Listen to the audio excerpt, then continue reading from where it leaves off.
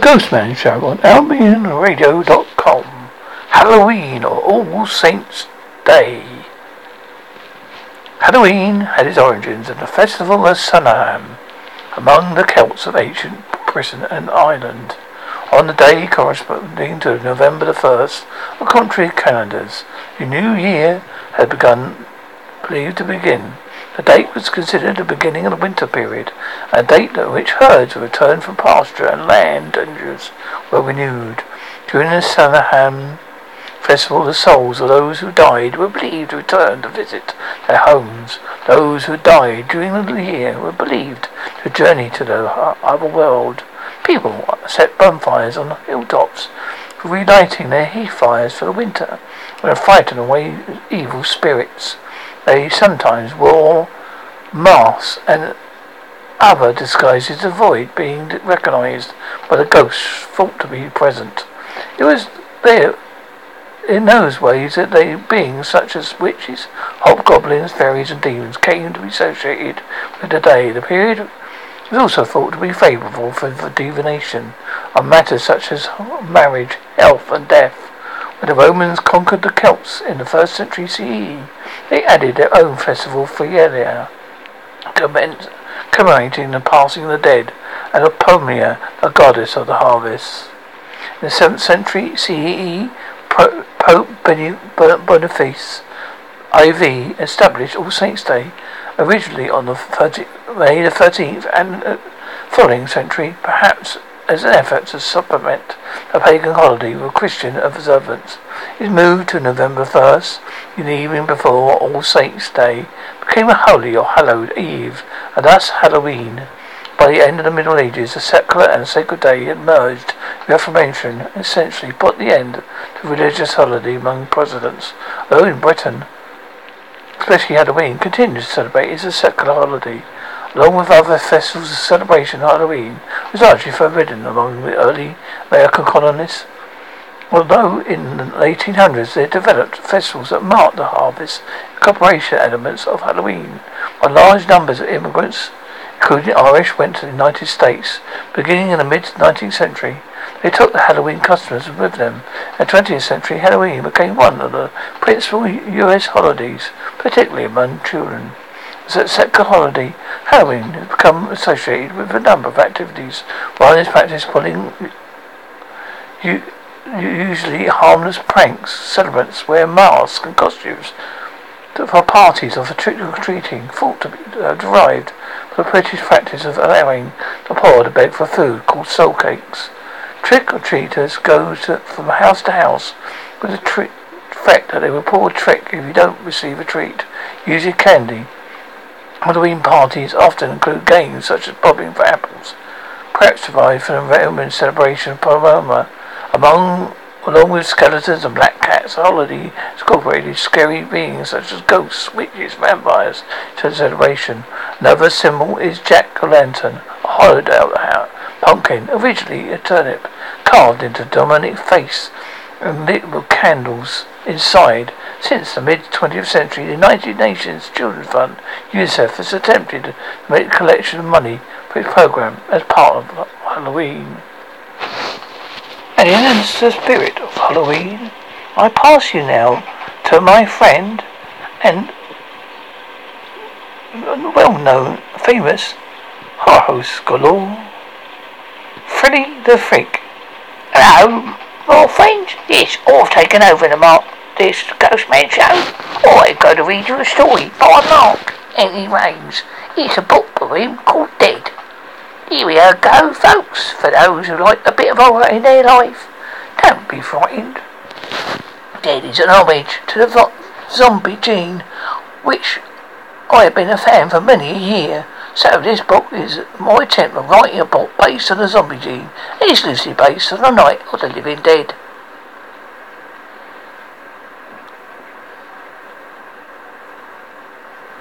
Chapter 1. Chapter 1, Prologue, you silly arse. Sorry about swearing. That'll be taken off the edit, I think. No, it won't.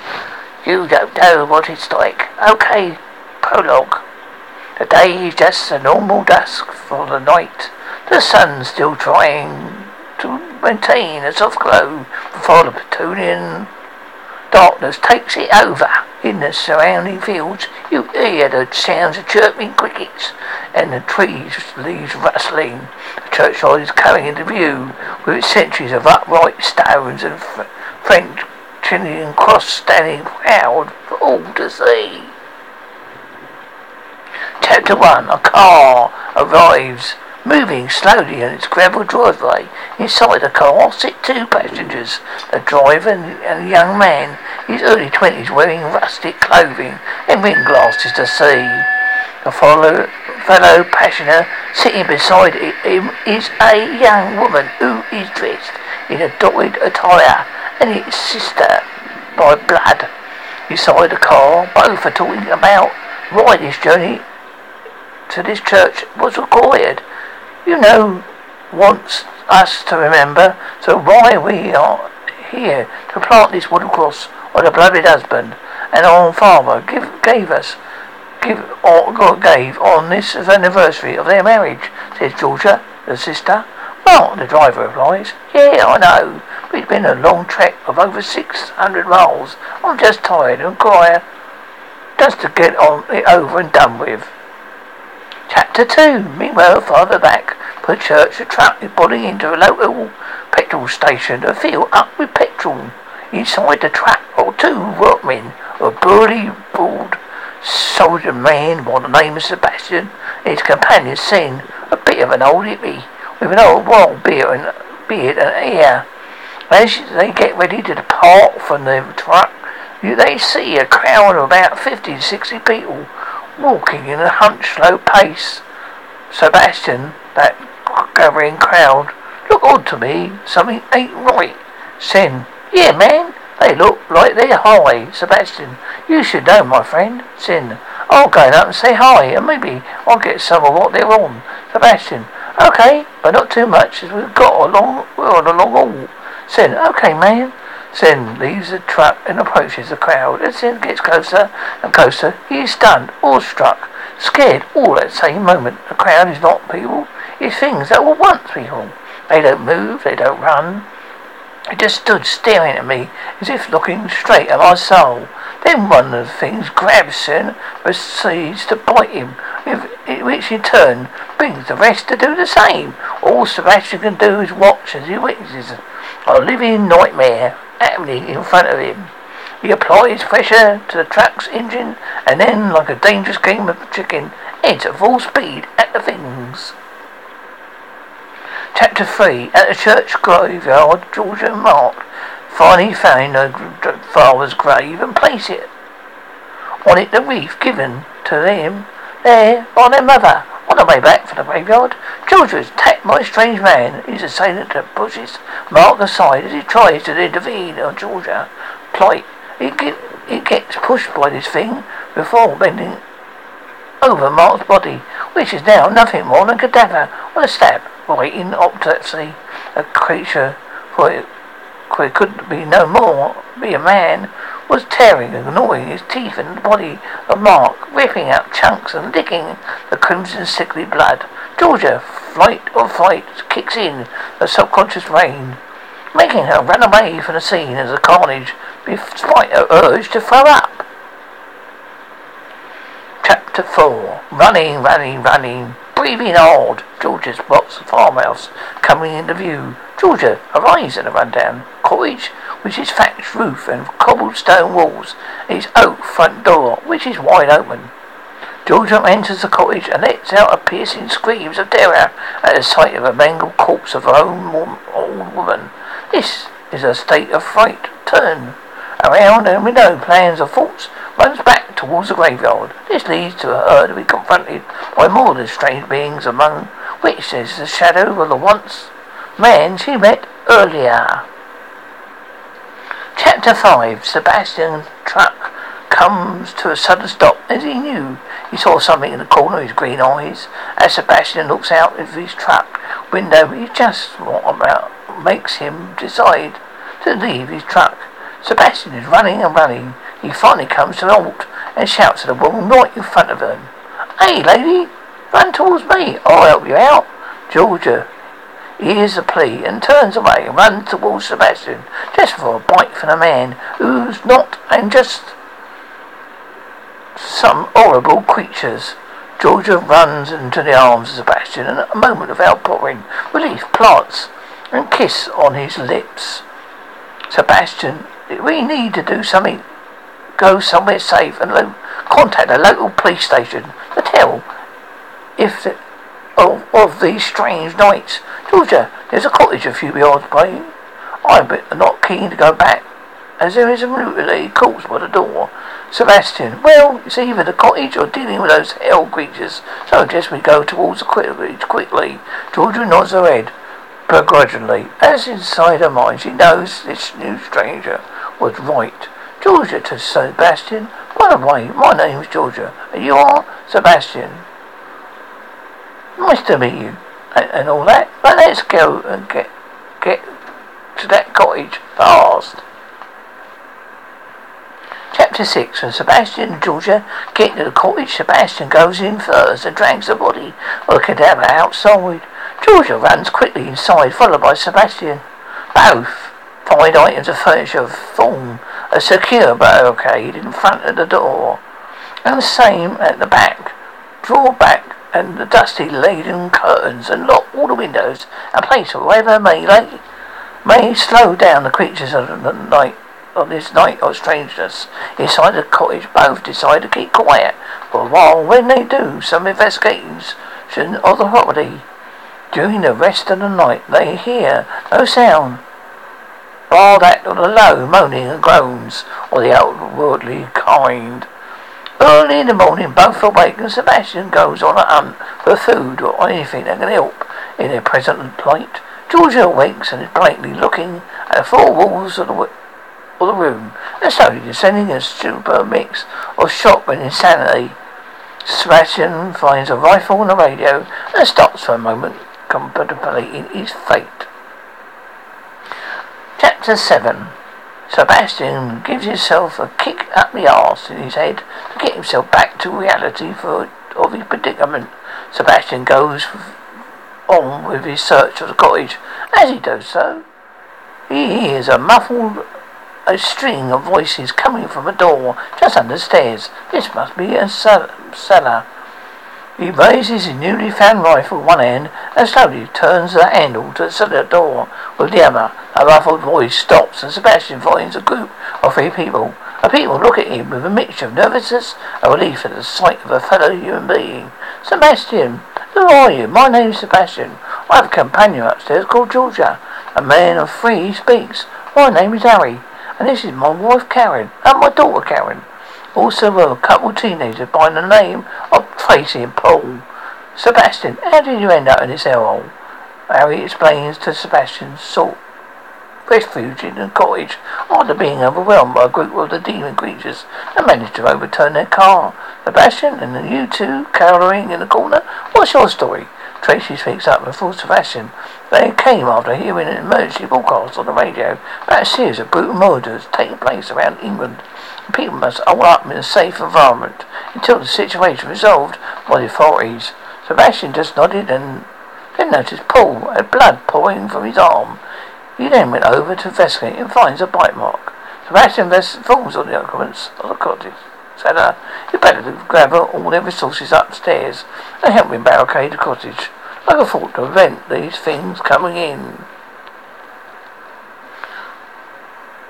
Chapter 8. Sebastian and fellow new inhabitants of the cottage go back to the radio to see if they can gather more information on their current situation. A message is broadcast on all the radio station sites saying the following. There will have been a wave of mass murderers sweeping across south east England. The recently deceased are reanimating and seem to consume human flesh of the living. Experts in the military have failed in all attempts to determine the cause of what is now being called the Night of the Living Dead. Only lone scientist Dr. Downs suspects it to be something to do with space contamination from meteor that crashed and landed nearby. Sebastian then makes plans for all the fellow occupants in the cottage to obtain medical care for Karen at the reported local rescue centres. offering refuge and safety mentioned on the television. Chapter 9. Sebastian and Paul and Tracy draw the shortest straw to somehow get to Sebastian's truck with some old empty whiskey bottles, a piece of rubber tubing made from a long forgotten by cycle wheel. They siphon some petrol out to make the couple of Molotov cocktails. Ben and Tom attempt to refuel Ben's truck in a nearby gas pump. When Harry hails Molotov cocktails from the window and galls, Judy follows him. Fearing for Tom's safety, Tom accidentally spills gasoline on the truck, which is set ablaze by Ben's torch, setting the truck alight. All of them run as fast and far from the truck as possible. But it's too late, for the multi commotion has come to the attention of all of the dead. To stop what they are doing and turn towards. And before they can run back to the cottage, poor Tracy's set upon. Ben and Tom just get back inside the cottage and reinforce the windows, seat and doors while they hear the distant screams of Tracy's charred remains. Chapter 10. As Ben, Tom, Harry and both Karen try to calm down, the news report comes from an old radio saying the following to all the residents that currently surviving. Please note that creatures known to some as the living dead can be killed by a headshot or every blow to the head or burnt to death. Each will stop them from rising. Suddenly the power to run the electric for the generator runs out and the occupants of the cottage are plunged in the darkness. The living dead creatures finally manage to break through the barriers. The horde rushes through the gaps in large numbers and enters the room where Ben, Mark, Sebastian, Karen are in. Another fight broke out and chaos. Both Karens are lunged at and gorged upon by the hideous creatures of the night. The remaining man managed to wrestle the way out the window, causing a shattering of glass. Ben looks at Mark and sees the aftermath of the heat. The commotion. He's been bitten. Mark falls to the floor and goes into fetal position and goes into a fit and dies, but right in front of the remaining survivors begins to reanimate himself. Ben tries to run, but too late. He's set upon by reanimation, the person who was once called Mark. Sebastian runs past them and makes it to a ladder that leads to the attic, where he holds himself up. Epilogue. The next morning, Sebastian awoken by the sound of gunfire outside. Sebastian leaves his hideaway and goes to greet his other savers. As Sebastian steps outside, he's immediately mistaken for one of the ghouls of the living dead and killed by a shot through his forehead. A posse throw his body into a pile of corpses and set ablaze. The end, or just the beginning? Here's another gruesome tale for you folks listening to this Halloween special on the Ghostman Show. Nightmare of Ellsworthy by Mark Anthony Rains. Reimagined Nightmare on Elm Street. It was the average day before the evil Halloween of the year of our Lord 2019, Ellsworthy, Devon. Tracy Connor awakens from a vivid nightmare wherein she is attacked by a disfigured man wearing a wolf's hat, edge mask in decayed clothes, wears a wolf's claw glove on his right hand. Like all nights, at first she thought it was not real, but as her mother enters the room, she asks Tracy about the 4 mysterious slashes on her nightgown. This disturbs Tracy, who wonders why such a horrible dream could be so real. She goes to visit her friends.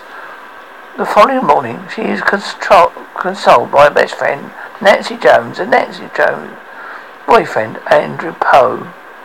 After their talk, the two girls stay over at Tracy's house, where her mother has to go out of town. As Tracy and Nancy are beginning their sleepover, is interrupted by Tracy's on and off boyfriend, Steve Cohn.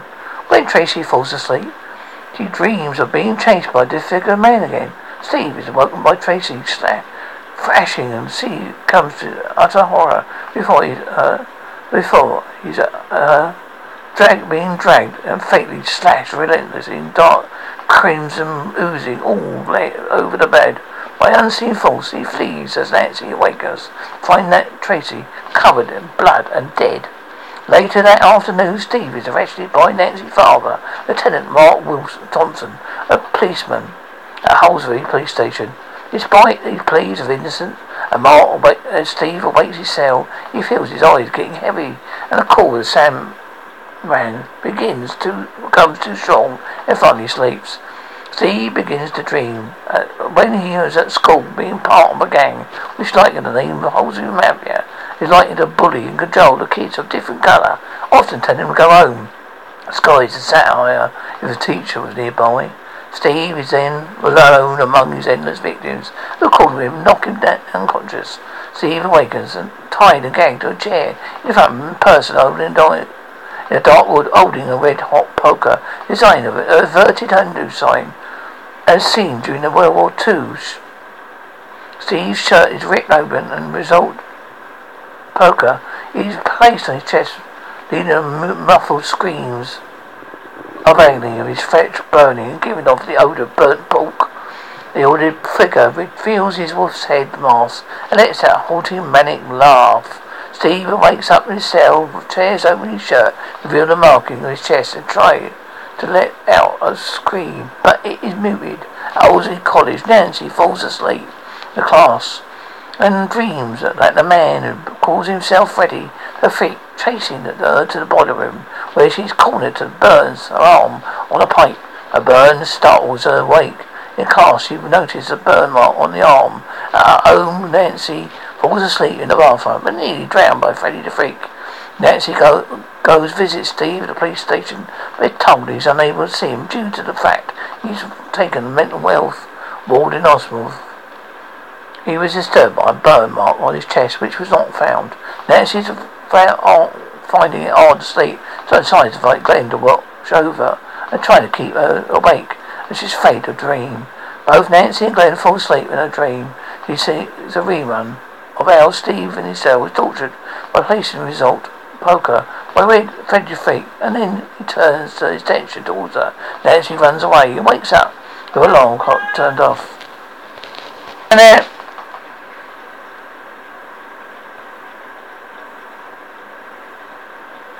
Nancy runs away and wakes up when his alarm clock goes up. Freddy the Freak visits Steve, and this time he kills him by wrapping the sheets around his neck like a noose. Nancy and Glenn find his body hanging in his cell. As Steve's final, Nancy's parents become worried when she describes a dream about Freddy the Freak. Her mother Marge takes her to sleep order clinic, where in a dream Nancy grabs Freddy's hat and pulls it from the dream into reality. Marge begins to drink and smoke heavily and bars the windows at home. Then she reveals to Nancy that Freddy Freak was an insane child murderer who was released as technically and then burnt alive by parents who, like this, lived on the street seeking for energy justice. Nancy realizes that Freddy Freak is now vengeful entity that desires revenge to saturate his psychopathic needs. She tries to call Glenn to warn him, but his father prevents her from talking to him. Glenn falls asleep and is killed by Freddy Freak, who watched the large fountain of blood released in Glenn's room, and then just smiles under his wolf's mask. Now alone, Nancy puts Marge to sleep by dragging her coffee and asks Mark, who's across the street investigating Glenn's death, to break into the house in 20 minutes as she needs his help. Mark is left a bit baffled by this request, but she says yes and gives Tracy a piece of line. Tracy rigs baby traps around the house and decides it's the next dream to grab Freddy the Freak out of the dream into the real world. The booby traps affect both Freddy the Freak enough, and Nancy's able to light him on fire with a Molotov cocktail and lock him into the basement. Nancy rushes to the door for help. The police arrive to find that Freddy the Freak has escaped from the basement. Nancy and Don go upstairs to find Freddy the Freak suffering Marge in the bedroom. After Mark puts out the fire, Freddy the Freak and Marge vanish into the bed. When Mark leaves the room, Freddy the Freak rises from the bed behind Nancy, realizing finally that Freddy the Freak is powered by his victims. Fear, Nancy calmly turns her back to him, and Freddy the Freak evaporates when he attempts to lunge at her. Nancy steps outside of a bright, foggy morning where all the children, friends and the mother are still alive. She gets into Glenn's convertible to go to school, and the top suddenly goes down and looks him in the car, drives uncontrollably down the street. 3 girls in white dresses playing jump rope. I heard chanting Freddie the Freak nursery rhyme as Marge is grabbed by Freddie the Freak through the front door window. The end. But no, Tracy wakes up to find herself in bed. The clock is reading 2 minutes to midnight. Is it really Halloween? Time for a nightmare to begin, thinks Freddie the Freak, watching over her in the darkest corner of the room. It's been years since the last time he came out to play. I'll finish with a little poem. I saw a shadow passing by, just a trickle of the eye. I turned on the light, put on no one's there, though I noticed a fragrance thick in the air. Convinced all was well, I laid myself down. But then, without warning, came a frightening sound. I could hear it right beside me, so crystal clear, someone breathing right in my ear. I turned the light and jumped into my bed. This time I was certain I was not in my head. A quiet that followed seemed unmovably loud, and there in the doorway I saw a dark cloud. It floated right but toward me as fast as could be. Then it stopped quite suddenly, and then I could see an woman's shape, dressed in a flowing black corded cape. Slowly her eyes looked straight into mine. I felt locked in a stare, and it seemed a long time, but she just smiled a sick, toothless grin as she lapsed in the wild and swift swirling spin. I felt memorized by the terrible sight, unable to move, paralyzed by fright, and once again came the sweet, sickening smell. Perhaps I was smelling the doorway to hell. The sense of crackling filled in the room. She sounded like a murderous loon. She reached out her hands with black clawed nails, and in her mouth came a terrorist wail. Her spinning slowed down and came to a stop, just like a children's toy, spinning top. And it was gone. She disappeared. Well, I saw them unmoving, still lost in stark fear. And I crawled back to the bed and curled up for the night, grasping my Bible with all my might, praying and praying with heartfelt concern that his mantra spirit might make a return. I watched as the clock ticked as a long night away, longing for the night, a brand new day. And over I leaves that scene and remembered. Suddenly remembered it was Halloween. Well, it gave me relief. I could lay there quite calm. The horror was suddenly gone. The crazed old woman was supposed to be there. On this day above all, I deserved one good stare. Well, I felt the load had been lifted from me. I fell quickly to sleep. But I've now forgotten what that night I had seen, that I was treated to a true Halloween. What Pat A. Fleming. And all I've got to say to those who listen to the Halloween special on the Ghostman show is the following.